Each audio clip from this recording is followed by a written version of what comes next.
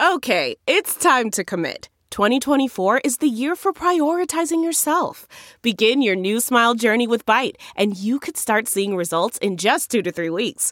Just order your at-home impression kit today for only $14.95 at Byte.com. Byte Clear aligners are doctor-directed and delivered to your door. Treatment costs thousands less than braces. Plus, they offer financing options, accept eligible insurance, and you can pay with your HSA, FSA. Get 80% off your impression kit when you use code WONDERY at Byte.com. That's BYTE.com. Start your confidence journey today with Byte. Delve into the shadows of the mind with Sleeping Dogs, a gripping murder mystery starring Academy Award winner Russell Crowe. Now available on digital.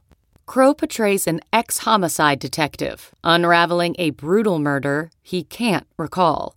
Uncovering secrets from his past, he learns a chilling truth. It's best to let sleeping dogs lie. Visit sleepingdogsmovie.com/Wondery to watch Sleeping Dogs, now on digital. That's sleepingdogsmovie.com/Wondery. CarMax is putting peace of mind back in car shopping by putting you in the driver's seat to find a ride that's right for you. Because at CarMax, we believe you shouldn't just settle for a car. You should love your car. That's why every car we sell is CarMax certified quality, so you can be sure with upfront pricing that's the same for every customer. So don't settle. Find love at first drive and start shopping now at CarMax.com. CarMax, the way car buying should be. Welcome to the Science of Success. Introducing your host, Matt Bodnar. Welcome to the Science of Success, the #1 evidence-based growth podcast on the internet, with more than 1 million downloads and listeners in over 100 countries. In this episode, we go deep into the high-performance habits of the world's top performers. Look at the only place confidence truly comes from. Dig into why we struggle to perform when the pressure is on. Examine closely the habits, routines, and strategies of the world's absolute best and what they use to perform at their peak, and much more with our guest, Dr. Michael Gervais, who's making a comeback appearance on the show. This is his second time around. We loved the first interview so much that we're having him back. I'm going to give you 3 quick reasons why you should sign up and join our email list today by going to successpodcast.com and signing up right on the homepage. There's some amazing stuff that's only available to our email subscribers, so be sure, check that out, sign up and join the email list if you have not done it. First, you're going to get an awesome free guide that we created based on listener demand. This is our most popular guide. It's called How to Organize and Remember Everything. You can get it absolutely for free, along with another surprise bonus guide when you sign up and join the email list today. You're also going to get a curated weekly email from us every Monday called Mindset Monday, which listeners have been loving. It's short, simple articles, stories, and videos that we found fascinating or interesting in the last week. Lastly, you're going to get an exclusive chance to shape the show. You can help us vote on guests. You can submit your own questions to our guests, help us change the intro music, become part of exclusive things that we only offer to our community, including giveaways and much more. But you won't know about any of that stuff unless you're on the email list. So be sure to sign up, join the email list today. Again, you can do that at successpodcast.com and sign up right there on the homepage. Or if you're driving around, if you're on your phone, if you're on the go right now, just text the word SMARTER, that's SMARTER, to the number 44222. That's SMARTER to 44222.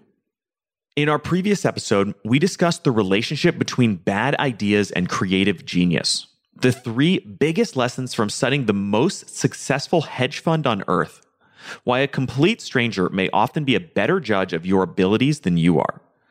The key things that stand in the way of developing more self-awareness and how you can fix them. Why it's so important to invest in the ability to make better decisions, and much more with our guest, Dr. Adam Grant. If you want to become a better version of yourself, be more creative, have more ideas, and be more innovative, be sure to listen to that episode. Now for the show. Today, we have another exciting guest coming back to the show, Dr. Michael Gervais. Michael is a high-performance psychologist who has worked with some of the world's top performers, including the Seattle Seahawks, Felix Baumgartner, the Red Bull athlete who completed the stratosphere jump, Olympians, musicians, and champions. His work has been featured on ESPN, CNN, the New York Times, and much more. Michael, welcome back to the Science of Success. All right. Thanks for having me back. This was a great conversation the first time around, so thank you. Well, we really enjoyed the conversation last time, and there's so many more nuggets of insight that we want to dig into. I mean, you obviously have spent a tremendous amount of time working with some of the world's top performers, athletes, musicians, etc., and really kind of seen what it takes to perform at the highest levels. And I'd love to, in this episode, kind of unpack and get into some of the concrete elements of kind of the, how do you work on those mindset trainings for somebody who's at the top of their game? What does that look like? How do they structure their day, and how does that process kind of function? I love it. So one of the, I think, fundamental, I don't want to call it a mistake, but there's a nuance here that I want to talk about, which is we love to put the great doers of the word on a pedestal. And, some of the most extraordinary people are people in sport and in science and people that have done amazing things. And it's not that what they've done is that amazing, but there's media around it, so we pay attention to it. There are extraordinary things that take place all the time, but there's no cameras. We don't know how to value that creativity, that dedicated, disciplined mind, because we don't see it.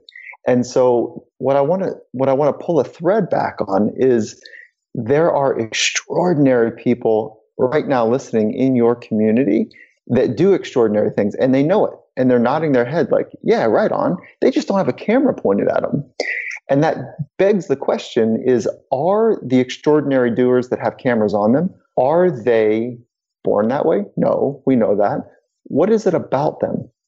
Okay, yes, they're able to perform when the lights are on, and many of us struggle with that. Okay, so that is one piece of it, is that sometimes the non-conditioned mind finds it very difficult to be fluid and to be eloquent when there's quote unquote pressure. And we have to define pressure for ourselves, and we can get into that conversation. So it's not that these extraordinary doers that have media coverage are fundamentally different than the rest of us, but they have done something that is fundamentally different. They've organized their life, fundamentally organized their life to grow, to get better, to be progressive, to push to the boundaries, to have incredible feedback loops that are highly accurate and very sensitive and finely tuned. And those feedback loops are part of the accelerated arc or accelerated growth that they're looking for. So while it's easy to put extraordinary doers on a pedestal, and I don't want to take anything away from what they've done, because you see some of the best in the world, the tip of the arrow in any domain, and it's like, wow, that is beautiful. Like, look how easy they make the complicated scene. And it is beautiful, whether it's words or whether it's painting and canvas or whether it's movement and motion. It is beautiful when you see the best and the best. But when we pull back the curtain and really look, what's extraordinary is the way that they fundamentally organize their life to get better and to help those around them get better. There's several different things I want to unpack from that. So just to make sure we don't forget these, I definitely want to dig into pressure and how to perform under pressure. I really want to talk about how we can build feedback loops into our lives. But before we do either of those, tell me more about this idea of having their day sort of, or their lives sort of fundamentally organized around performance and growth. Okay. Well, if we take a look first at what is very primary, like the basic stuff of people getting better, there's only three things that we can train, as we've talked about before. We can train our body, we can train our craft, and we can train our mind. And for a long time, people have invested incredible resources, good science, as well as old school traditions on how to develop a craft, whether that craft be ballet or whether that craft be something about leadership. Like, there's some good science and some good practices, whether, on the leadership stuff, it goes all the way back to Sun Tzu, right? The Art of War. And I don't know how many translations there's been, but those principles seem to be interesting to lots of leaders, and all the modern day research that comes out about leadership. And the same with sport. Like, the origins of sport are built on ancient traditions of war. And so those traditions have been passed down and passed down and passed down. and mutated and adapted for modern sport. So there's great traditions and there's good science. The emerging field of sports science is we're starting to get our arms around what are the right questions and what are the right data to be able to have better insights that are actionable for athletes to be even more finely tuned to both their intuition, their sense of how their body's doing based without data, as well as how their body's doing with data. Okay, so then the third pillar, though, the mind and how to condition and train the mind. It's a big deal. And I haven't met an athlete or coach yet on the world stage that doesn't say, oh yeah, the mental part of the game, that's a game. That is a big deal. And it begs the question, what are the ancient traditions and what is the science teaching us about how to condition our mind? So when we look at the best in the world and when we look at them across domains, the tip of the arrow across domains are more similar to each other than dissimilar. That being said, there is no just one path and not everybody does it a certain way.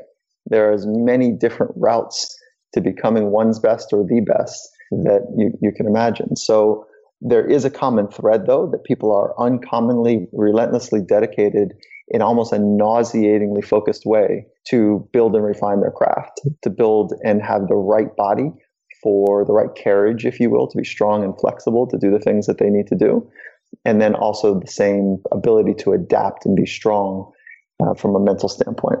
So those are the three lenses. And what they do is they organize their life to be able to provide opportunities to stress the system and recover the system. And when I say system, I'm talking about the human mind and body.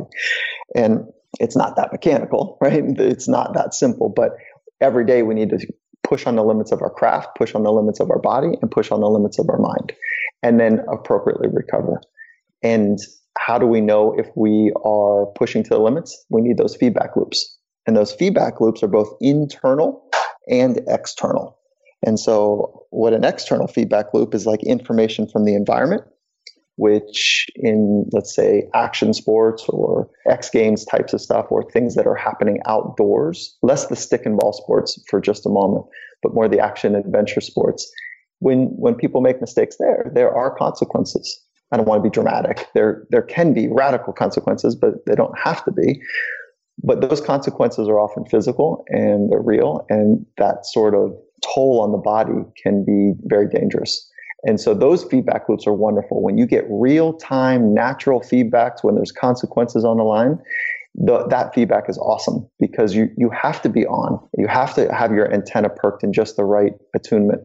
And if not, those consequences can, they can get you. And then there's also more man-made or artificial consequences. And those man-made artificial consequences oftentimes show up in business. They show up in traditional stick and ball sport, where it's a little bit of like you look back to other humans to see how you're doing. And that can be an accelerant. That can be a good thing. And that can be troublesome if looking for others for feedback becomes part of a loop that is not, what's the right word here, is not primary and pure, meaning that it can get cloudy and noisy when we're looking to other people to see how we're doing, unless we know those people in our lives have our best interest at heart. And when we ask, the last 2 years, we've spent, Coach Carroll is the head coach of the Seattle Seahawks. He and I built a joint venture together, and we took our insights on how to switch on a culture and how to train the minds of people that want to be great. The work essentially we've been doing up at the Seattle Seahawks together, and we built this business. And over the last 24 months, we've trained 30,000 people at, on average, 8 hours a person. That's 240,000 human hours of mindset training across our efforts here. And we're just getting started, but it's a really good dent. And I shouldn't say it's a dent. It's really good momentum is more what it feels like. And the point that I want to share about that is that when we ask folks about who in your life helps you be better, and what are those characteristics of those people? And it's basically an exercise to help people say, what are those characteristics? And am I living that way? Am I helping people, based on the characteristics that I value be better? And across the board, it's like unanimously, it's outrageous. People say, you know what? the most significant accelerants for me being better, those people in my life are those that I just know that they have my back, that they have my best interest, not their best interest. And so when we go back to stitch that back to the feedback loop from humans is really important when we know first and foremost that it is really about them providing us the right information in the right way at the right time to help us grow, to help the person grow. It doesn't mean that they're not interested in the benefits, the ancillary benefits if you do extraordinarily well. And that's kind of the coaching role in many ways, is you want to help athletes or executives be great. And when I say coaching, I'm not talking about life coaching. I'm talking about performance coaching. When you want to help them be great, that there is a glow that you get, and that helps your career as well. So it is sticky in some circumstances because we are relying on each other to do great. But we have to first and foremost have the relationships where it's pure. And the information I'm going to give you is for you to be your best. And anyways, I can talk more deeply if you'd like about feedback loops, but those are some of the large 60,000 foot frames that I think are important to get right. I want to drill down into feedback loops, but I don't want to lose sight of the larger conversation. So I do want to come back to that. But talking specifically about kind of developing feedback loops in our lives, I think when I look at something like, sport or even, something like poker or chess, where there's really clear sort of results and measurement and the ability to go back and analyze performance really succinctly, it's obvious kind of how to get feedback. But when I look at something like business or investing or even, some creative endeavors, how do you think about developing feedback loops in those more kind of murky, nebulous fields? Okay. So again, the main levers of feedback are internal. And so that's like, how am I doing, right? Like, what does it feel like? Am I aligned with my thoughts, my words, and my actions? Is my body executing at the level or in the right way? And when we're talking about poker and those types of things, it is an alignment that you can sense. Is there clarity in my thought? Does my body have too much tension, not enough tension? Am I under aroused, over aroused? So there is an internal feedback loop, and that is a skill to become aware of that. And the second part of that skill is to be able to, once you're aware that maybe, let's say that you're a bit too nervous, or you've got too much energy in your body, or you're thinking about what happens if you blow it, or what the consequences will be if you lose this hand or lose this round. That once you're aware of maladaptive physical or mental strategies, then the second skill is to have the tools, the mental skills and tools to be able to adjust. So it's a two-part system of being great as an internal feedback loop. First awareness, then skill. Now, external is when you've got people in your life that are helping you get better. That's part of external. And the other part of external is being able to recognize the impact that you're having on the environment or that the environment is having on you. So at any given point in time, Matt, we can have attention focused internally or externally. And if we spend too much time on the internal awareness, we lose the ability to focus on the external, which is really where sport and performance take place. It happens outside.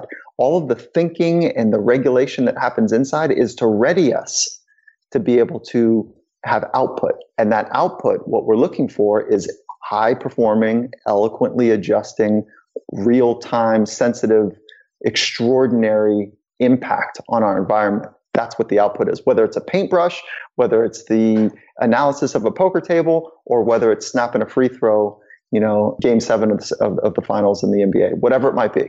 And so there is an internal game that happens first, and then there's an external game. And what we want to be able to do is have this rapid cycle between internal and external. And that is essentially the feedback loops that we're talking about. Now, when we're in training, those external feedback loops, the human part is the part that gets tricky, because human relationships are tricky. They're not simple.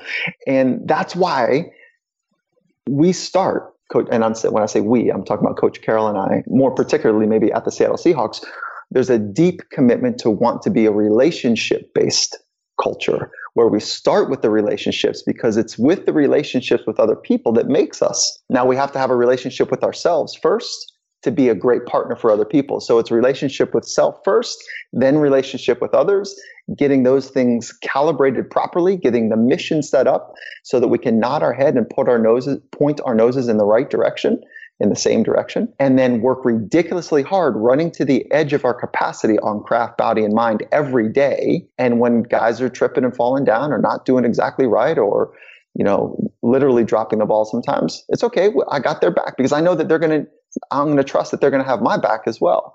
And so to do extraordinary things in life, whether that's being an extraordinary lover or being an extraordinary entrepreneur, nobody does it alone. We need other people. And so what that means is we've got to invest in the true connection to lock our arms, because to do extraordinary things, we need other people. That means we got to stay locked as best as we can when it gets hard.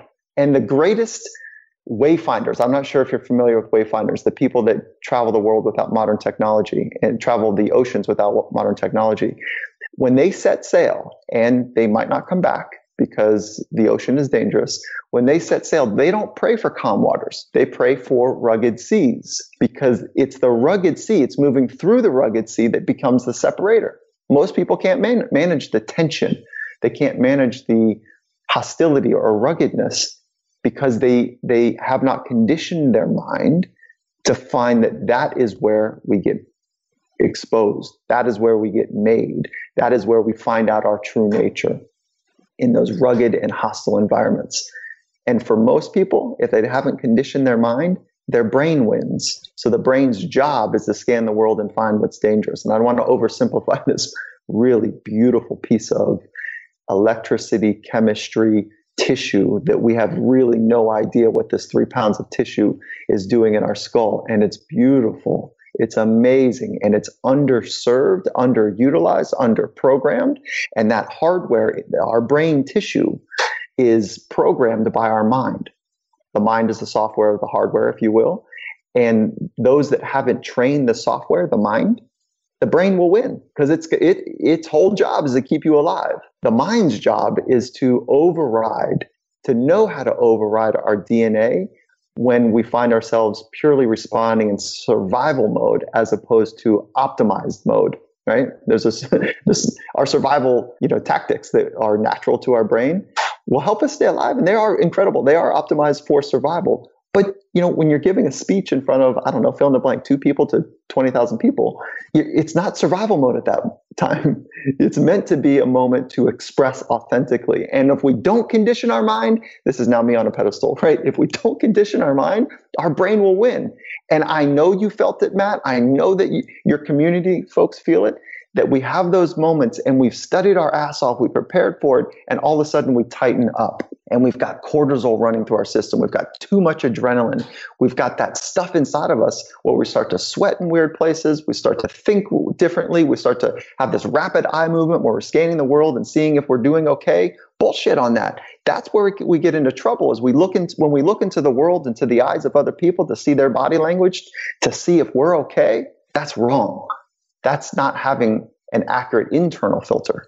That's having an external focus filter to see if you're okay based on what other people think of you. And I know you've heard of YOLO, you only live once. That's great. You've heard of FOMO, fear of missing out. That's cool. But I think there's a new thing that I don't know. I haven't heard it before. So maybe this is like where it happens. FOPO, fear of other people's opinion.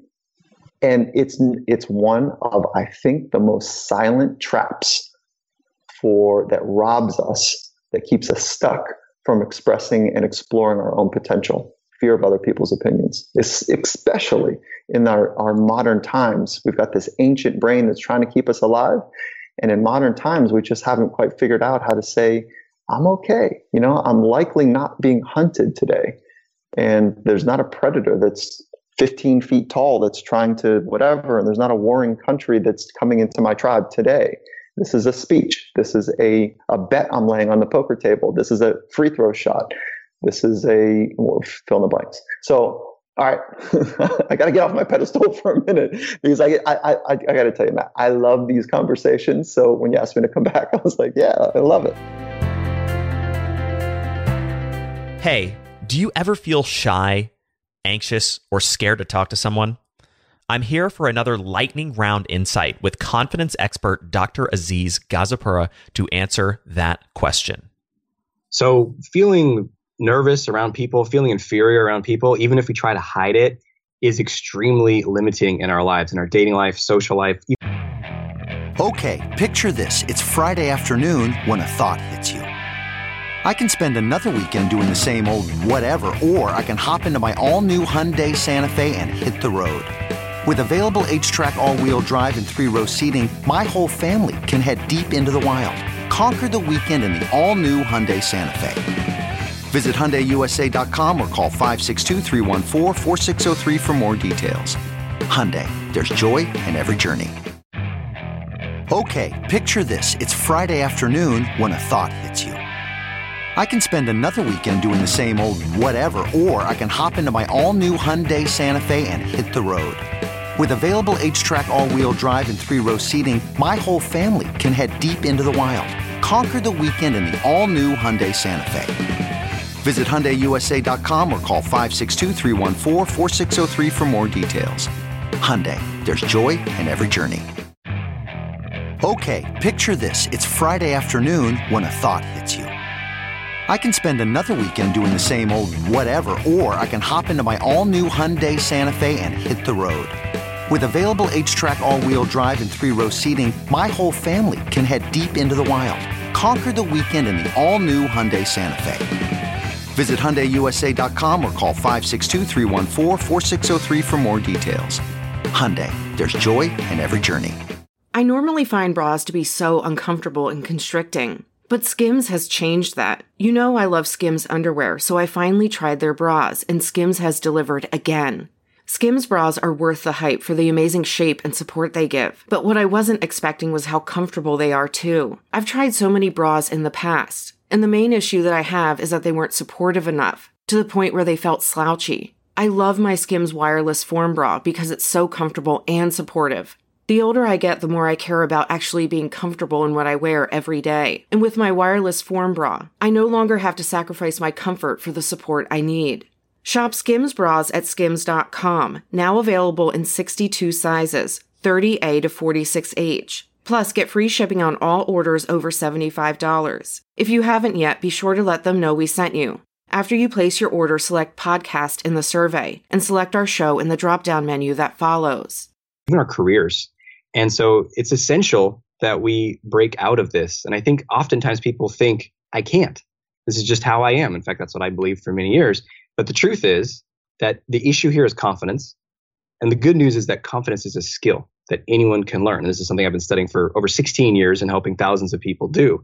And if you systematically practice the skill of building confidence, you can all of a sudden do those things. Speak up, share your ideas, approach that attractive person. And so one tip right now to start building that skill is to fire the toxic coach in your head. Right now, what's making you feel inferior is when you're around that person, you're literally in your thoughts. There's a stream of you're not this, you're not that, you didn't do that right. And the first thing you need to do is start interrupting that. So the one tip right now is start to pay attention to that over today and tomorrow and the next few days. Notice when you're doing it and consciously interrupt that pattern. Say, hey, I don't want to have that toxic coach anymore. I want a better coach. And then start to treat yourself with more kindness, more compassion, like you would a good friend, someone you care and love and appreciate in your life. Start doing that. And just that one shift alone will start to open up way more confidence to put yourself out there in bigger ways. Do you want to be more confident, stop suffering from social anxiety and self-doubt? Check out successpodcast.com/confidence. That's successpodcast.com/confidence to see how Dr. Aziz can help. No, that's great. I mean, there's so many things I want to dig into from what you said. I mean, let's start with, when, and by the way, I think it's such a really important point that the brain, the hardware of the brain was not designed to exist in modern society. It was designed to exist, tens of thousands of years ago. And the reactions we have to an email from your boss might be the same reaction we had to a dangerous threat out in the bush, and it's not the appropriate reaction in many cases. And it's funnily enough, the very first episode we ever did on this show was called The Biological Limits of the Human Mind, and that's what we talked about. So I love that principle, but I want to ground that back into what should we do when we get caught up in that internal dialogue and that internal game, when we're too much in our heads, how does that look like to kind of both prepare for that and also in that moment kind of pull out of that? Okay. It's just like anything else. It's just like physical training, and it's just like technical training, is that you want to start in a thoughtful, progressive way. So early days, you start training your mind in calm environments.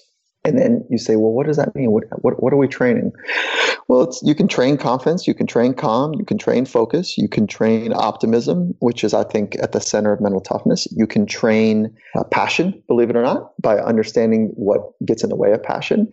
You can train passion as well by having a clear mission that really gets your heart to thump.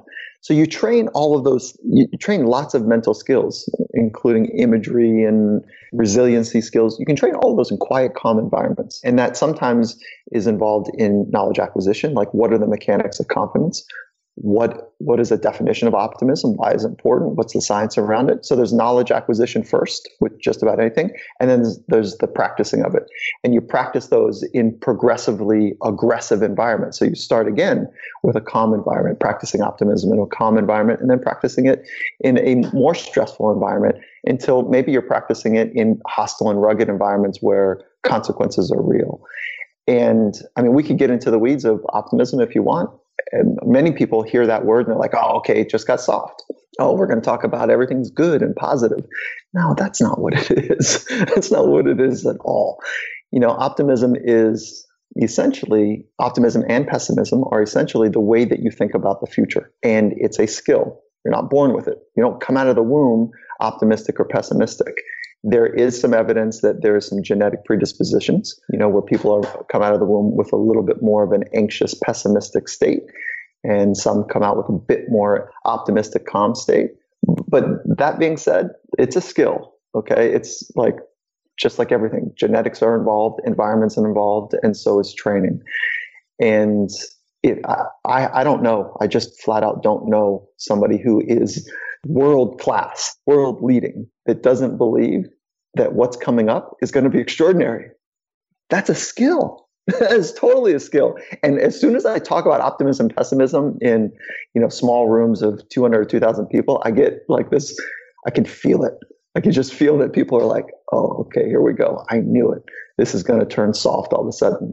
And so it's like, again, bullshit on that. This is about conditioning your mind to be extraordinary on the razor's edge. And if you don't believe it's going to get good, you know what happens? We give into the tension of our brain and we eject out.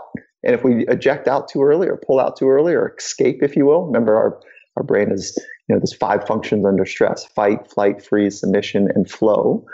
And if we pull out too early, we don't get to the good stuff. And, if I could pull on this thread just a little bit more, we live in a culture, Western culture for certain, where a productivity, where our identities are increasingly tied to how much we're doing. We are running and gunning, we're hustling, and where our self-worth, driven by all the non-conscious belief, if we do more, that we'll be more relevant, be more valuable, we'll be more needed, maybe more worthy.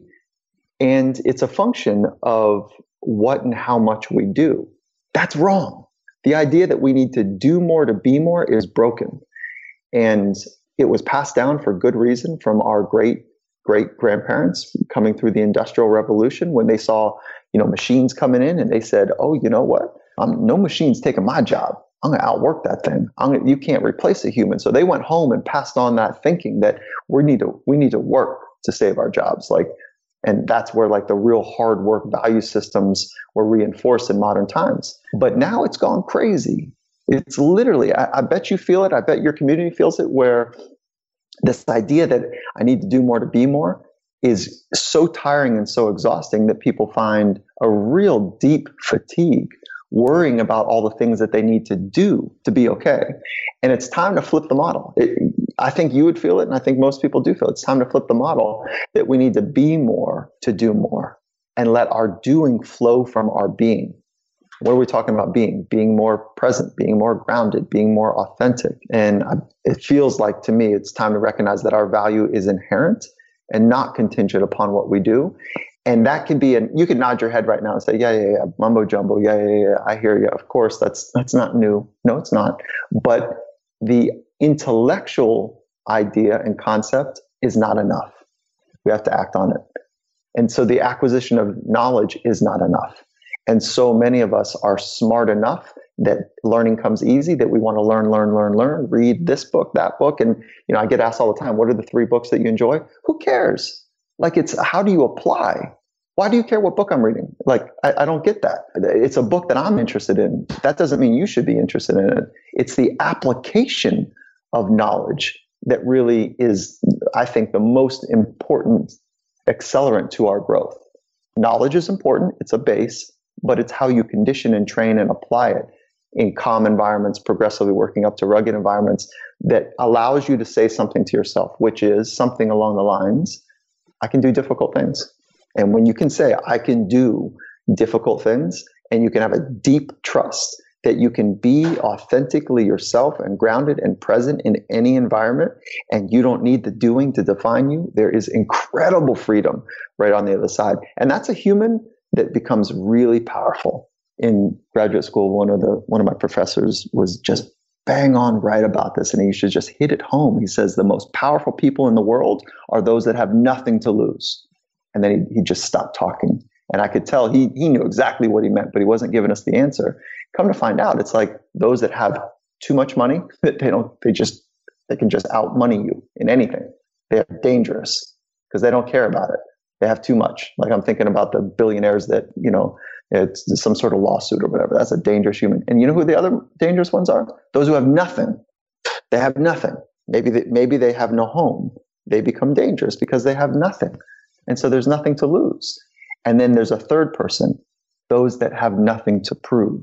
Ooh, because they don't have to do the thing to prove to you that they are okay.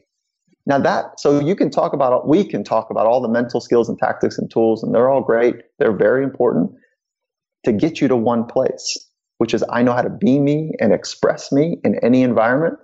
And I'm not intimidated by what you think. I love you. I love people. And I no longer care what they think of me. If you can get to that place, there's an incredible freedom on the other side to figure it out. And I think that is part of all of our journeys, to figure out how to love deeply, to know yourself so well that you can love others. You're not trying to protect and save your own ass and defend yourself when someone in your home says, why'd you do that? And listen, I wish I was free from that. I'm not. So I'm not trying to say that, that I'm this sage on stage. That's wrong. I'm just like everyone else in your community trying to figure it out. But when we don't need to defend and protect ourselves, that we can be ourselves and be eloquent and adjust, there's an incredible freedom on that. Whether you're an entrepreneur, a manager, a leader in an organization, a poker player, or an aspiring or world-class athlete, to be able to be grounded and be present in what once was a stressful environment. Whew, that's the good stuff. Wow, that was amazing. I mean, literally, when you said that those who have nothing to prove are incredibly powerful, I got chills. I mean, that's a fascinating idea and concept, and I think so important. And I love also the notion that we need to let our doing flow from our being. Both of those ideas are really, really interesting to me. Yeah, there we go. That's good stuff. So the tools and tricks and tactics, and there's no tricks, by the way. There's no tips. It's like you got to just do the hard yard of training your mind to get to the place that you can be you. And what does that mean? Like, can you be yourself in highly stressful, rugged, hostile, razor's edge environments? Because if you can't, you can't, or know that you most of the time you can't, you're just fooling yourself. It's just you're trying to prove that you're okay, and that's a slippery little internal game, that our minds can play on us. And I know this from me, trying to work me out better, so I can be a better partner to other people. Is that it's hard to do the hard things. It's really hard. And when it gets hard, there's a sign in the Seattle Seahawks that in one of the doors for one of the team rooms, and it says everyone wants to be great until they realize what greatness is, what is required of greatness. And doing the hard things means that you're not great at it. It's hard. It's sticky. It's like you're not eloquent. But that's where we get, again, exposed for what we're not good at. not exposed as a human, but exposed as a doer, not a beer, but we get exposed what we're not good at. And that's where the good feedback loops take place. It's like, oh, look, I can't think clearly as soon as fill in the blank. Or I can't move eloquently as soon as fill in the blank. Well, I need to be in those environments more often. And for your community members that are listening, I think it's really important for them to write that stuff down. Write it down. Like just put it on a whiteboard, put it on, put it in your phone, whatever. Like what are the environments and conditions where you struggle? Well, then from there, you can back in a very clear mental skills training program to say, okay, well, I'm going to train confidence. I'm going to train calm. I'm going to train mindfulness. And that's where it gets really, I think, bespoke and customized. There's so many different ways I want to dig into this. I do want to talk a little bit about some of those kind of tactics for training calm and confidence. I know in our previous conversation, we went really deep into optimism and kind of some of the strategies for training that. Tell me a little bit about how you work on training calm and confidence. Well, confidence is really mechanical. It's super simple. It's super simple to understand. It doesn't mean it's super simple to do. But confidence only comes from one place. And most people, when asked that question, like if, I don't want to put you on the spot, Matt, but like your community members that are listening, where does confidence come from? And if you just take a moment to try to sort that out, where does it come from? That if it only comes from one place, it's not success. It's not great performance. It's not past success. It's not preparation even. I can't tell you how many best in the world, like in the UFC, I was fortunate enough to spend some time working with some amazing combative athletes in that domain, and some that didn't understand how to actually the value of training their mind, but they were doing some work because I was obviously working with them. I would see them change from the concrete floor walking into the UFC cage. I'd see them change on the 5 steps that they walk up to walking through the threshold of the cage door. And the cage door closes behind them, and they're looking across to another skilled human, equally skilled, maybe better, maybe a little bit worse, but equally skilled. And to have 18,000 fans in the environment, millions of people watching, to want to see blood, potentially yours, and you're looking across to another man that is equally skilled as you. And all you have is your feet, your elbows, your hands, some knees, and your mind. That's it. Your hands and your feet and your mind in the most ancient of tests. And I see people change because the environment dictated their mind rather than their mind dictate the environment. And it begins with confidence. It really does. And confidence only comes from one place, which is not past success. It's not preparation. Those are necessary, but not sufficient. It only comes from what you say to yourself. And I've seen people that are pretty confident on the concrete floor, but then as soon as they walk up the steps, they start to say something to themselves. That inner dialogue, that self-talk that's like, oh man, I don't know. Maybe, God, I hope I'm going to be okay. Geez, I wish I would have slept a little bit better. Damn, fill in the blanks. And that's where we start to really unravel. And so confidence doesn't come from preparation. You got to have it. It's a necessary ingredient, but not enough. It only really comes from what you say to yourself. So write it down. Write down what it sounds like when you're a shithead to yourself. Like, when you're screwed up, write those thoughts down and then be done with them. Those thoughts, those self-critical, self-doubt, excessive worry, all of those thoughts don't build space. They build constriction. They build tension. They build tightness. And while it might seem trite or it might seem, candied, flavored, if you will, just say, what's the big deal? Like if I say to myself, I suck. No, it's not, one statement's not enough to do any real damage, but it's a little paper cut. And over time, a bunch of paper cuts in the same area becomes a real irritant. And then on the other side, write down the thoughts, literally the statements, the way it sounds to be in your head when you're on point, when it's good to be you. What are you saying to yourself? And that would be like 101, like the 101 course on confidence is what are the negative thoughts and what are the positive thoughts? Write them down, get them out of your head, externalize your hard drive, get it out. And then so you could just make a decision about, you know what, I want to have more of those good thoughts. Okay, for me to have those good thoughts, I want to practice them. And then I want to put myself in environments to test them to see if they hold up. And that's it. So, and again, it's a mechanical process, but it doesn't mean it is mechanical when you do it. You don't walk into an environment and say, oh God, what are my good thoughts? What are my epic thoughts? That's right, I am strong. No, it's not like that. It's like you've conditioned yourself to know that you are strong and to know that those types of thoughts build you. So in the ready room, go back to UFC, in the ready room, when you're breaking a sweat, that's where you say to yourself, I put in the fucking work, let's go. My shit is strong and on point. I'm gonna snap my jab. I'm going to pivot my hips and I'm going to lock and load. Let's go. And whatever it is. And if you don't appreciate the combative sports, then you would use it something in a more artistic, canvas and or business way. So it's doing the work ahead of time. So where's confidence come from? Now you know. It comes from what you say to yourself. Who's responsible for that? You are. So do the work. So I want to get really specific on this. So let's say we kind of, somebody who's listening maybe has a lot of problems with negative thoughts or negative self-talk, write down the negative thoughts, write down, kind of positive self-talk and what that looks like. How do we then start to, what are the mechanics of kind of conditioning ourselves to use and experience more positive self-talk? Yeah, again, the first is if you're going to throw darts, know where the bullseye is. And so the bullseye in this case are thoughts that work for you. And it's not that if you wrote down 5 thoughts, those are the only 5 thoughts to have, but they just capture the spirit of that type of thinking. So remember, thoughts lead to thought patterns, and thought patterns lead to habits of mind.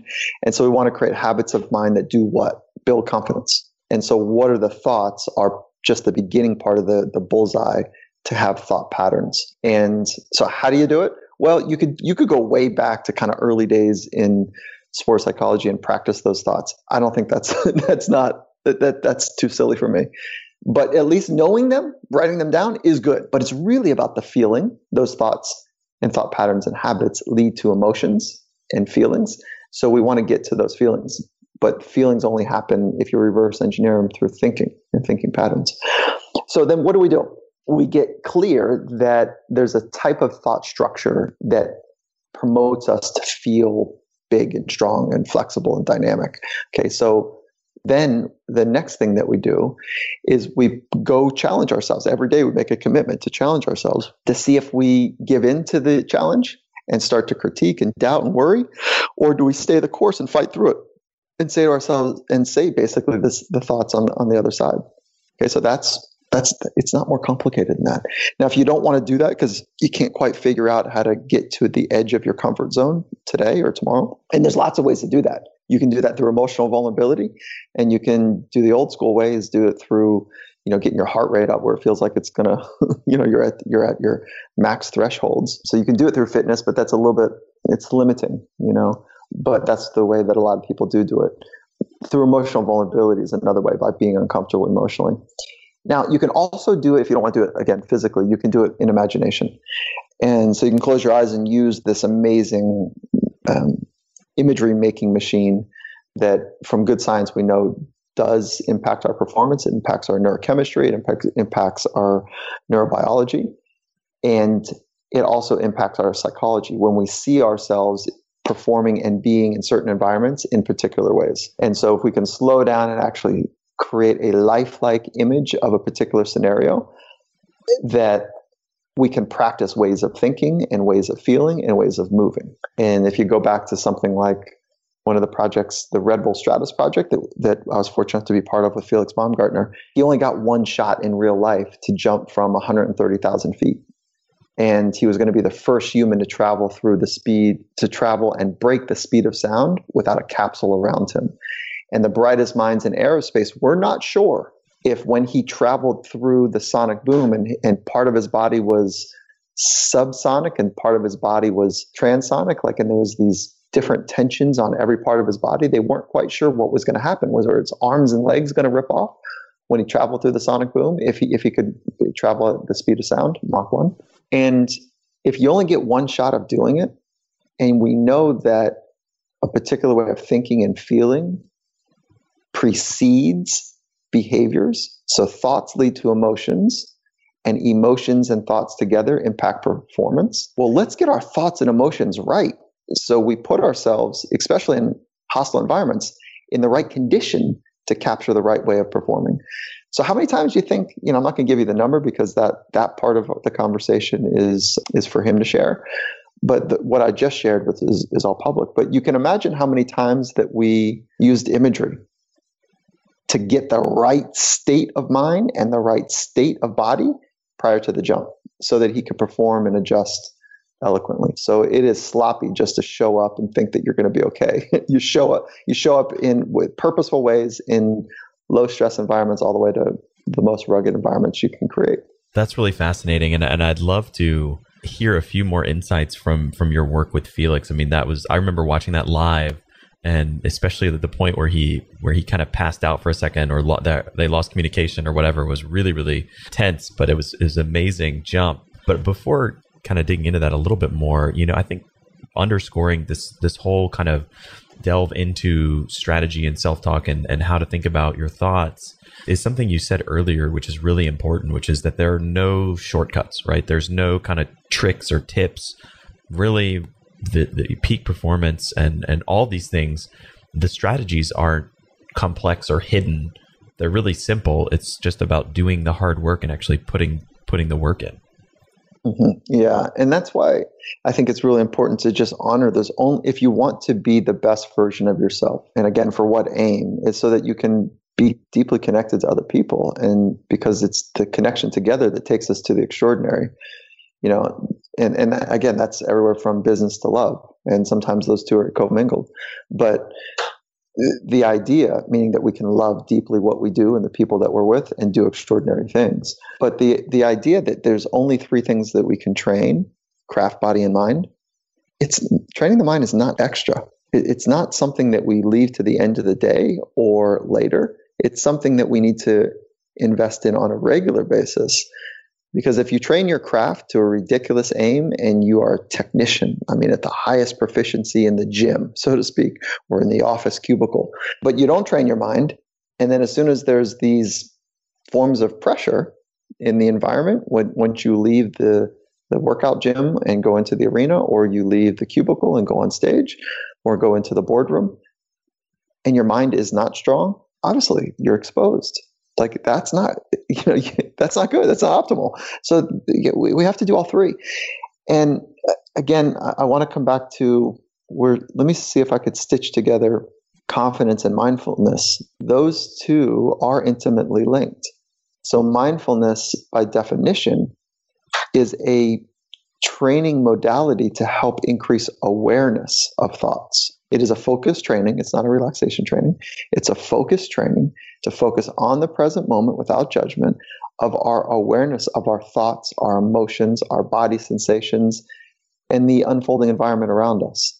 That awareness training becomes the beginning grounds of being aware of our thought patterns, being aware of our actual thoughts.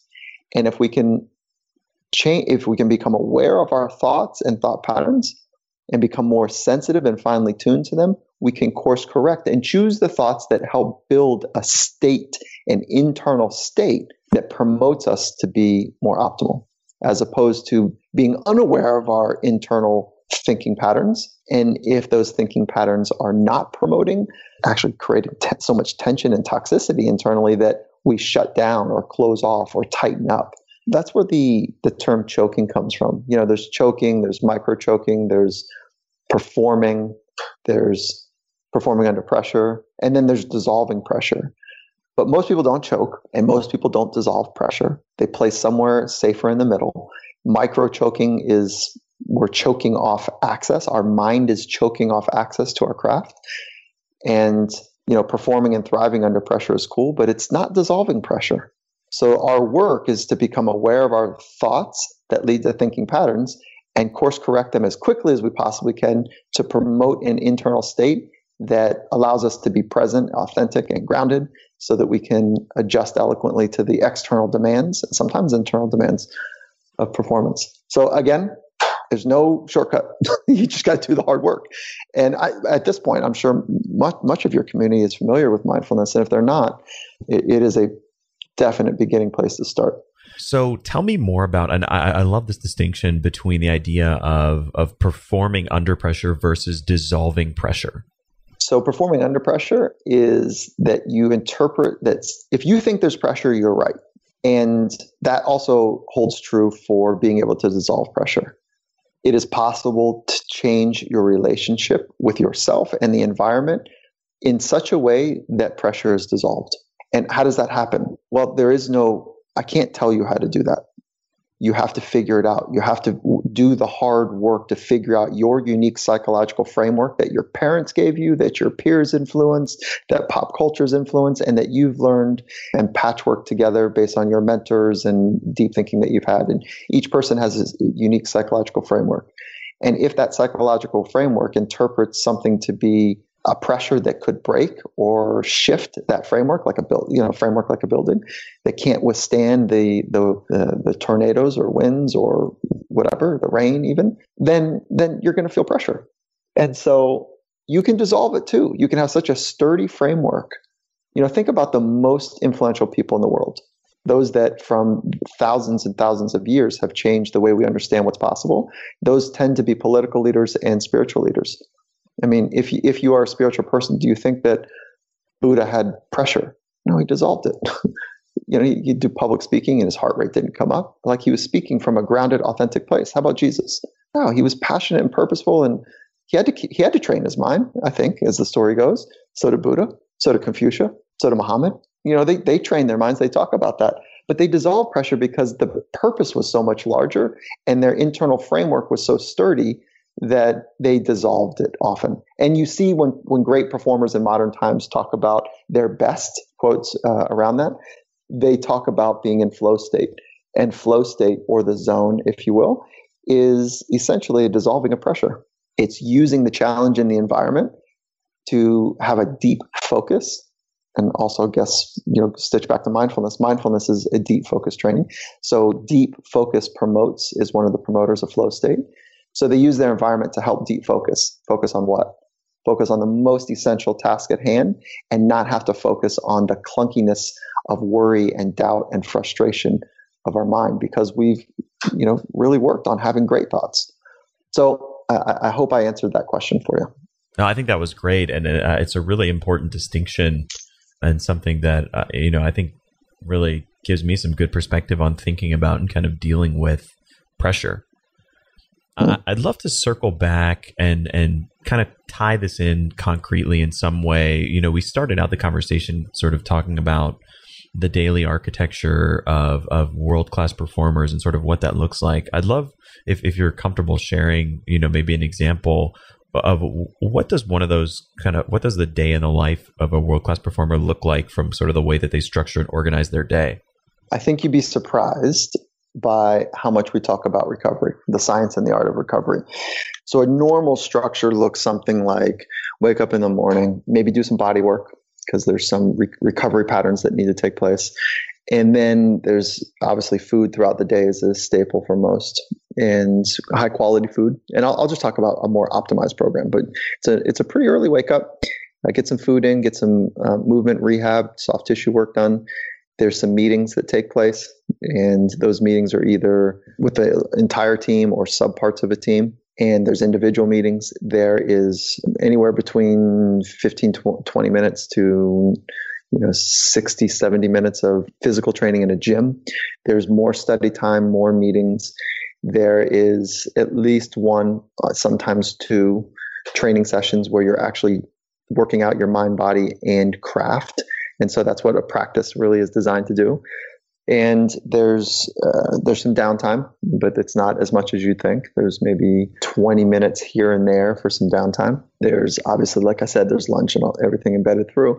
And then there's more film. So there's meetings, film, there's individual meetings, there's physical movement, there is technical movement, and then there is either threaded throughout or separate time set up for mental training. And the threading throughout is what the highest organizations in the world are doing. They are starting their meetings with X number of minutes of mindfulness training, not waiting for the athlete to do it later, right? They're starting their meetings that way. And that also happens in business as well. Some businesses are doing that, adopting that practice. And so that's what it looks like. And there's often homework, and the days are long. And it's there's usually at the upper limits about 4 hours of nauseatingly deep, focused mental, physical work. And then there is about 4 hours of cognitive and or mental emotional work. And rinse and repeat until you get the chance to compete against other people.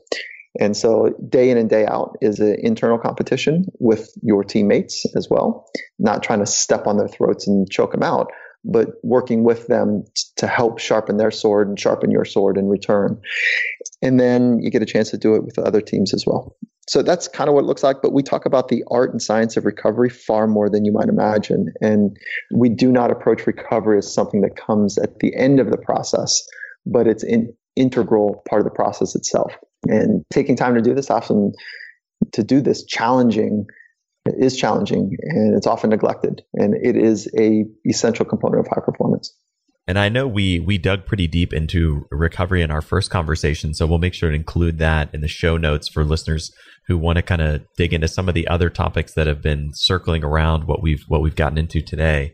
But for listeners who want to, kind of concretely implement a lot of the ideas we've discussed, what would you give to them as kind of one piece of homework or an action item to start implementing some of the ideas we've talked about today? Well, I think that our last conversation, we talked about a philosophy. And so having your own philosophy, and if that hasn't gotten done yet, I'd say go back and do that and get that done. And if folks miss that, maybe, having a link into our earlier conversation will help.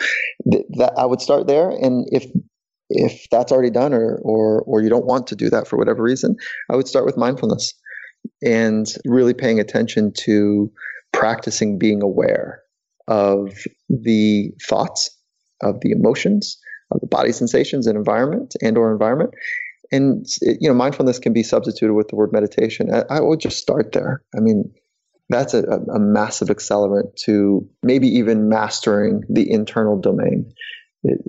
I can't imagine a process without mindfulness or paying attention to the internal state and mastery being in the same conversation. So I would start there. And I'd also take a deep, hard look at your sleep patterns. If you're under recovering, you're eventually going to break down, our brains do something pretty phenomenal, is that they adapt to suboptimal, because they say, okay, I see the game you're playing. You're not going to allow me to recover properly. Well, I'm just going to not have as amazing of an output.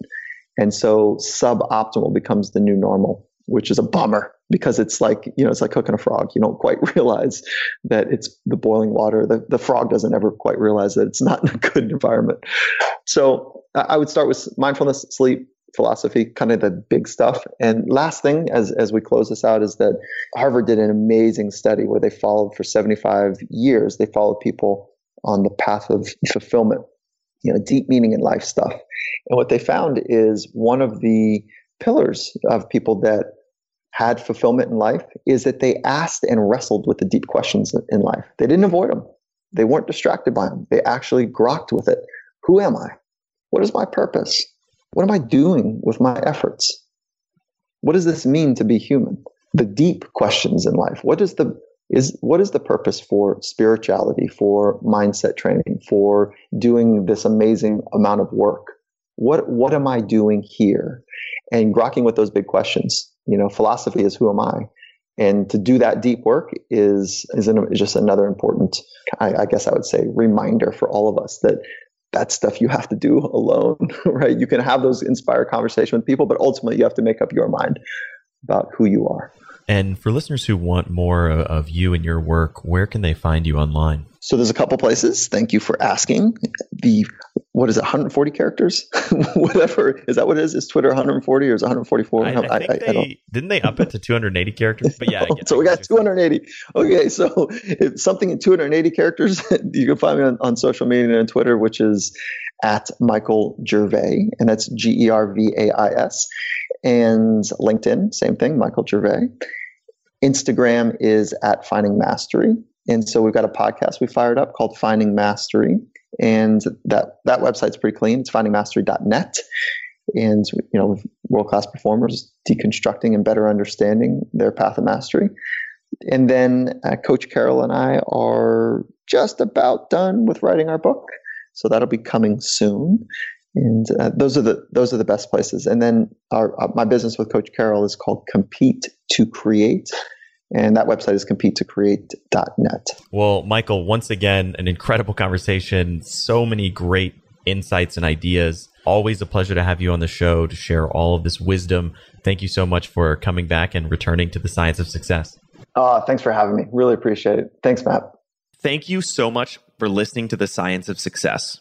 We created this show to help you, our listeners, master evidence-based growth. I love hearing from listeners. If you want to reach out, share your story, or just say hi, shoot me an email.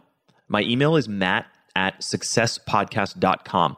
That's matt@successpodcast.com. I'd love to hear from you, and I read and respond to every single listener email. I'm going to give you 3 reasons why you should sign up for our email list today by going to successpodcast.com, signing up right on the homepage. There's some incredible stuff that's only available to those on the email list, so be sure to sign up, including an exclusive curated weekly email from us called Mindset Monday, which is short, simple, filled with articles, stories, things that we found interesting and fascinating in the world of evidence-based growth in the last week. Next, you're getting an exclusive chance to shape the show, including voting on guests, submitting your own personal questions that we'll ask guests on air, and much more. Lastly, you're going to get a free guide we created based on listener demand, our most popular guide, which is called How to Organize and Remember Everything. You can get it completely for free, along with another surprise bonus guide by signing up and joining the email list today. Again, you can do that at successpodcast.com, sign up right at the homepage, or if you're on the go, just text the word SMARTER, SMARTER, to the number 44222. Remember, the greatest compliment you can give us is a referral to a friend, either live or online. If you enjoyed this episode, please leave us an awesome review and subscribe on iTunes, because that helps boost the algorithm, that helps us move up the iTunes rankings and helps more people discover the science of success. Don't forget, if you want to get all the incredible information we talk about in the show, links, transcripts, everything we discuss, and much more, be sure to check out our show notes. You can get those at successpodcast.com. Just hit the show notes button right at the top. Thanks again, and we'll see you on the next episode of The Science of Success.